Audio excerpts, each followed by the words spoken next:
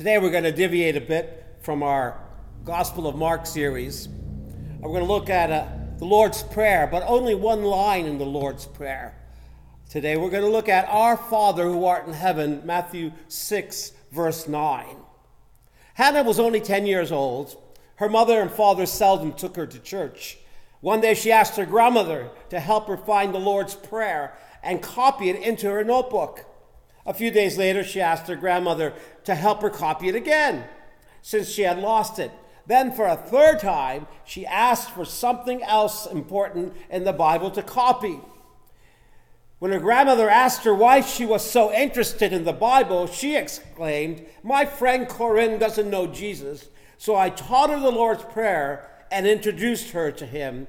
Now I need something else to teach her." Out of the mouths of babes. Jesus also introduces us to God through the opening words of the Lord's Prayer, "Our Father who art in heaven." Hannah introduced Corinne through those very words, "Our Father." The Lord's Prayer, my dear friends, is not an egotistic religious prayer, but a social kingdom of God prayer. It's not an I prayer, but a we prayer, "Our Father." It's not a prayer for me, it's a prayer for us and all of humanity. Jesus on the Sermon on the Mount is not only teaching his disciples to pray in this passage, he's teaching us to pray and worship as the family of God. We are children of God, sons and daughters of God. We start our prayers with God, our Father. If not, there's a danger of concentrating on ourselves. And very soon, notes N.T. Wright, it stops being prayer altogether and it collapses into random thoughts, fears, and longing of our own minds. We need to approach God as Father at the beginning of our prayer and our prayers. See, when God is called Father in Scripture, it is most often connected to prayer and worship. Even before Jesus introduces this model of prayer, it is in the context of learning to pray properly. It's not about private prayer against personal prayer or private prayer against public prayer, but it's about, is our prayers artificial or are they genuine? And he's talking to the Pharisees before he introduces the disciples to the Lord's Prayer. And he's making a statement of what true, genuine prayer looks like. If we back up a bit in the Lord's Prayer in Matthew chapter 6, verse 5 and following, we hear Jesus speak these very words. "And when you pray, do not be like the hypocrites, for they love to pray standing in the synagogue and on the street corners to be seen by others. Truly, I tell you, they have received their reward in full. But when you pray, go into your room, close the door, and pray to your Father who is unseen. Then your Father who sees what is done in secret will reward you. And when you pray, don't keep on babbling like pagans, for they think they will be heard because of their many words. Do not be like them, for your Father knows what you need before you ask him. This then is how you should pray. Our Father in heaven, hallowed be thy name." Have you noticed how Jesus is moving us from artificial prayer of the Pharisees to the genuine prayer of a heart that is connected to the Father that is also our God? Our Father is the Father of Jesus. Jesus here in Matthew 6, as the Son of the Father, shows the disciples how he himself prays to the Father. There simply is no way to rightly understand Jesus of Nazareth apart from his constant reference to and focus on Father, as God, as Father. Jesus' whole life and ministry is driven, he's compelled in his spirit by his relationship with the Father. The first thing that Jesus' pattern of prayer reveals to us is the identity of God. God, our Father. God who is in heaven. God who is holy. He balances the transcendent prayers of his own tradition, where God was seen within the saving acts of power and deliverance from Egypt in the past. And he brings into light this father-child relationship, this approachable father, this father full of love, this father full of compassion, this father full of care. And he uses the Aramaic word Abba. But he doesn't want us to think that this is some sloppy sentimentalism. But it's a word that contains within it trust, intimacy, fellowship with God the Father. Jesus invites us into all of us into this relationship of awe and intimacy. Our Father who art in heaven, hallowed be thy name. Abba, Father. As someone noted, it's impossible to follow through with the rest of the prayer without experiencing the intimacy of our Father. And confessing our Father, we acknowledge a sense of belonging and embracing all who confess Jesus Christ as Lord around the world. Doesn't matter about our language group. It doesn't matter about our ethnic group. We are all sons and daughters of God Almighty, who created us all in his image. It appears that Jesus addresses God often as Father. For an exercise, read the Sermon on the Mount, chapter 5 to 7. Underline how many times you have the word Father there. Go to the Gospel of John, underline Father within that Gospel. And you'll be surprised at the amount of time that we have Jesus approaching God as Father and introducing us to him as Father. Jesus wanted his disciples to understand this awesome truth and to see themselves as sharing his own characteristic spirituality, his familial approach to God as Creator and Father. The very first word of the Lord's Prayer, says N.T. Wright, contains within it not just intimacy, but revolution. This is revolutionary and radical for Jesus' day. And not just familiarity, but also hope, full of hope. In the Gospels, the Son and the Father have a unique relationship that we are invited in to be participants in. Isn't that great? What an invitation to join in the fellowship of the Son and the Father. The relationship of the Son to the Father is most clearly visible in the area of obedience. How do you like that? He comes to obedience the old-fashioned way because he trusts God the Father. The covenantal faithfulness that he's had with humanity and Israel throughout the years, his tender mercy and his great compassion. Our Father is the Father of Jesus. That is clear from Scripture. Let me just say that our Father is not your biological father. Our challenge today as a church is that the human concept of fatherhood does not become the model by which God's fatherhood is understood. We have deadbeat fathers who refuse to help or support their children and have abandoned the women that they have impregnated and left them with the full responsibility of becoming single moms.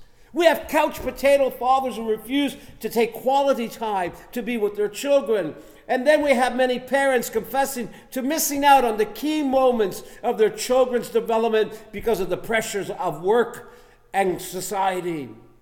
The image of fatherhood that the media constantly remind us of is not the one we find in Scripture. It is not about our Father.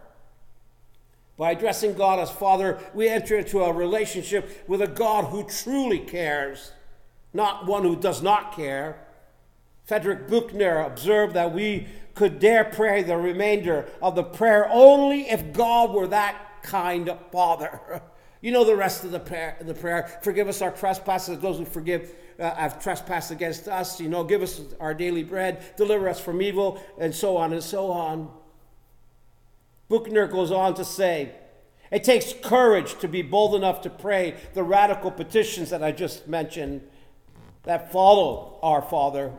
To speak these words is to invite the tiger out of the cage, to unleash a power that makes atomic power look like a warm breeze. This prayer is radical and revolutionary and full of hope for those who believe and those who know God as Father. Our Father is the Father of our Lord Jesus Christ. He is also our older brother. He takes us to the heart of what it means to be a human being. For we have been created as relational beings made in the image of God. We get to call him Father and invite him into our lives. God cares for us and he knows our name. We are persons, my friends, not robots or artificial intelligence. We sing a song in the church, a little chorus. I have a Father, he calls me his own, he'll never leave me, no matter where I go. He knows my name, he knows my every thought, he sees each tear that falls and hears me when I call. This is our Father. He hears me when I call. He knows my every thought. He sees each tear that falls. Our Father is not your biological father. Our Father is a familiar Father. He is the Father of the family of God. Jesus' prayer doesn't address God as King, but as Father. Not in terms of God's power, but in terms of God's love and relationality. And it addresses God not as my Father, but as our Father. Everyone's Father. Every Christian's Father. And no matter what the denomination is, no matter what people say they're independent or not independent, he is our Father.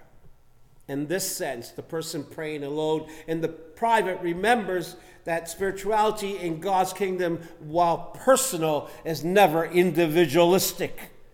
We never pray this prayer alone. Even Jesus prays this prayer with us. We pray in concert, and we make a beautiful melody and harmony with the whole body of Christ, ushering our voices, joining our voices together, saying, Our Father. This is the language of belonging. This is the language of family. This is the invitation. Come on in. This is why we can sense a deep bond with other followers of Jesus, no matter where they come from in our world, different cultures, countries, when we first meet them, because God is our Father. We have experienced that personally in Switzerland and Germany and Italy and other countries in the Caribbean as well, that when we enter a church, even if we are not known to them, we are still sons and daughters of God, and we can address him as Father, and we have this kingship that the Holy Spirit is bringing us together, and we worship the Holy One. N.T. Wright has the following words. When we call God Father, we are called to step out as apprentice children into a world of pain and darkness. We will find that darkness all around us. It will terrify us precisely because it will remind us of the darkness inside our own selves. The temptation then is to switch off the news, to shout out the pain of the world, or shut out the pain of the world, rather, and to create a painless world for ourselves. A good deal of our contemporary culture is designed to do that exactly. No wonder people find it hard to pray. But if, as the people of the living Creator, God, we respond to the call to be his sons and his daughters, if we take the risk of calling him Father, then we are called to be the people through whom the pain of the world is held in the healing light of the love of God. And as we then discover that we want to pray, need to pray this prayer, Our Father who art in heaven, hallowed be thy name. It's a powerful prayer. It's a radical prayer. It's a revolutionary prayer. Going back to little Hannah, she understood this. She understood the radicalness, the revolutionariness, the compassionate part of it, the intimacy, the awe of it. And she wanted to share this prayer with others. Little did she know that she was being like her older brother, Jesus Christ, our representative before the Father, and the Father's representative before us. Jesus, the Son of God, loved sharing this prayer with his disciples, and we want to share it with you. Let us pray together from home. Hope you can see the screen as well. Our Father, who art in heaven, hallowed be thy name. Thy kingdom come, thy will be done, on earth as it is in heaven. Give us this day our daily bread, and forgive us our trespasses, as we forgive those who trespass against us. And lead us not into temptation, but deliver us from evil. For yours is the kingdom and the power and the glory forever and ever and ever. And all God's people are saying, amen. Praise the Lord for a Father who cares. Amen.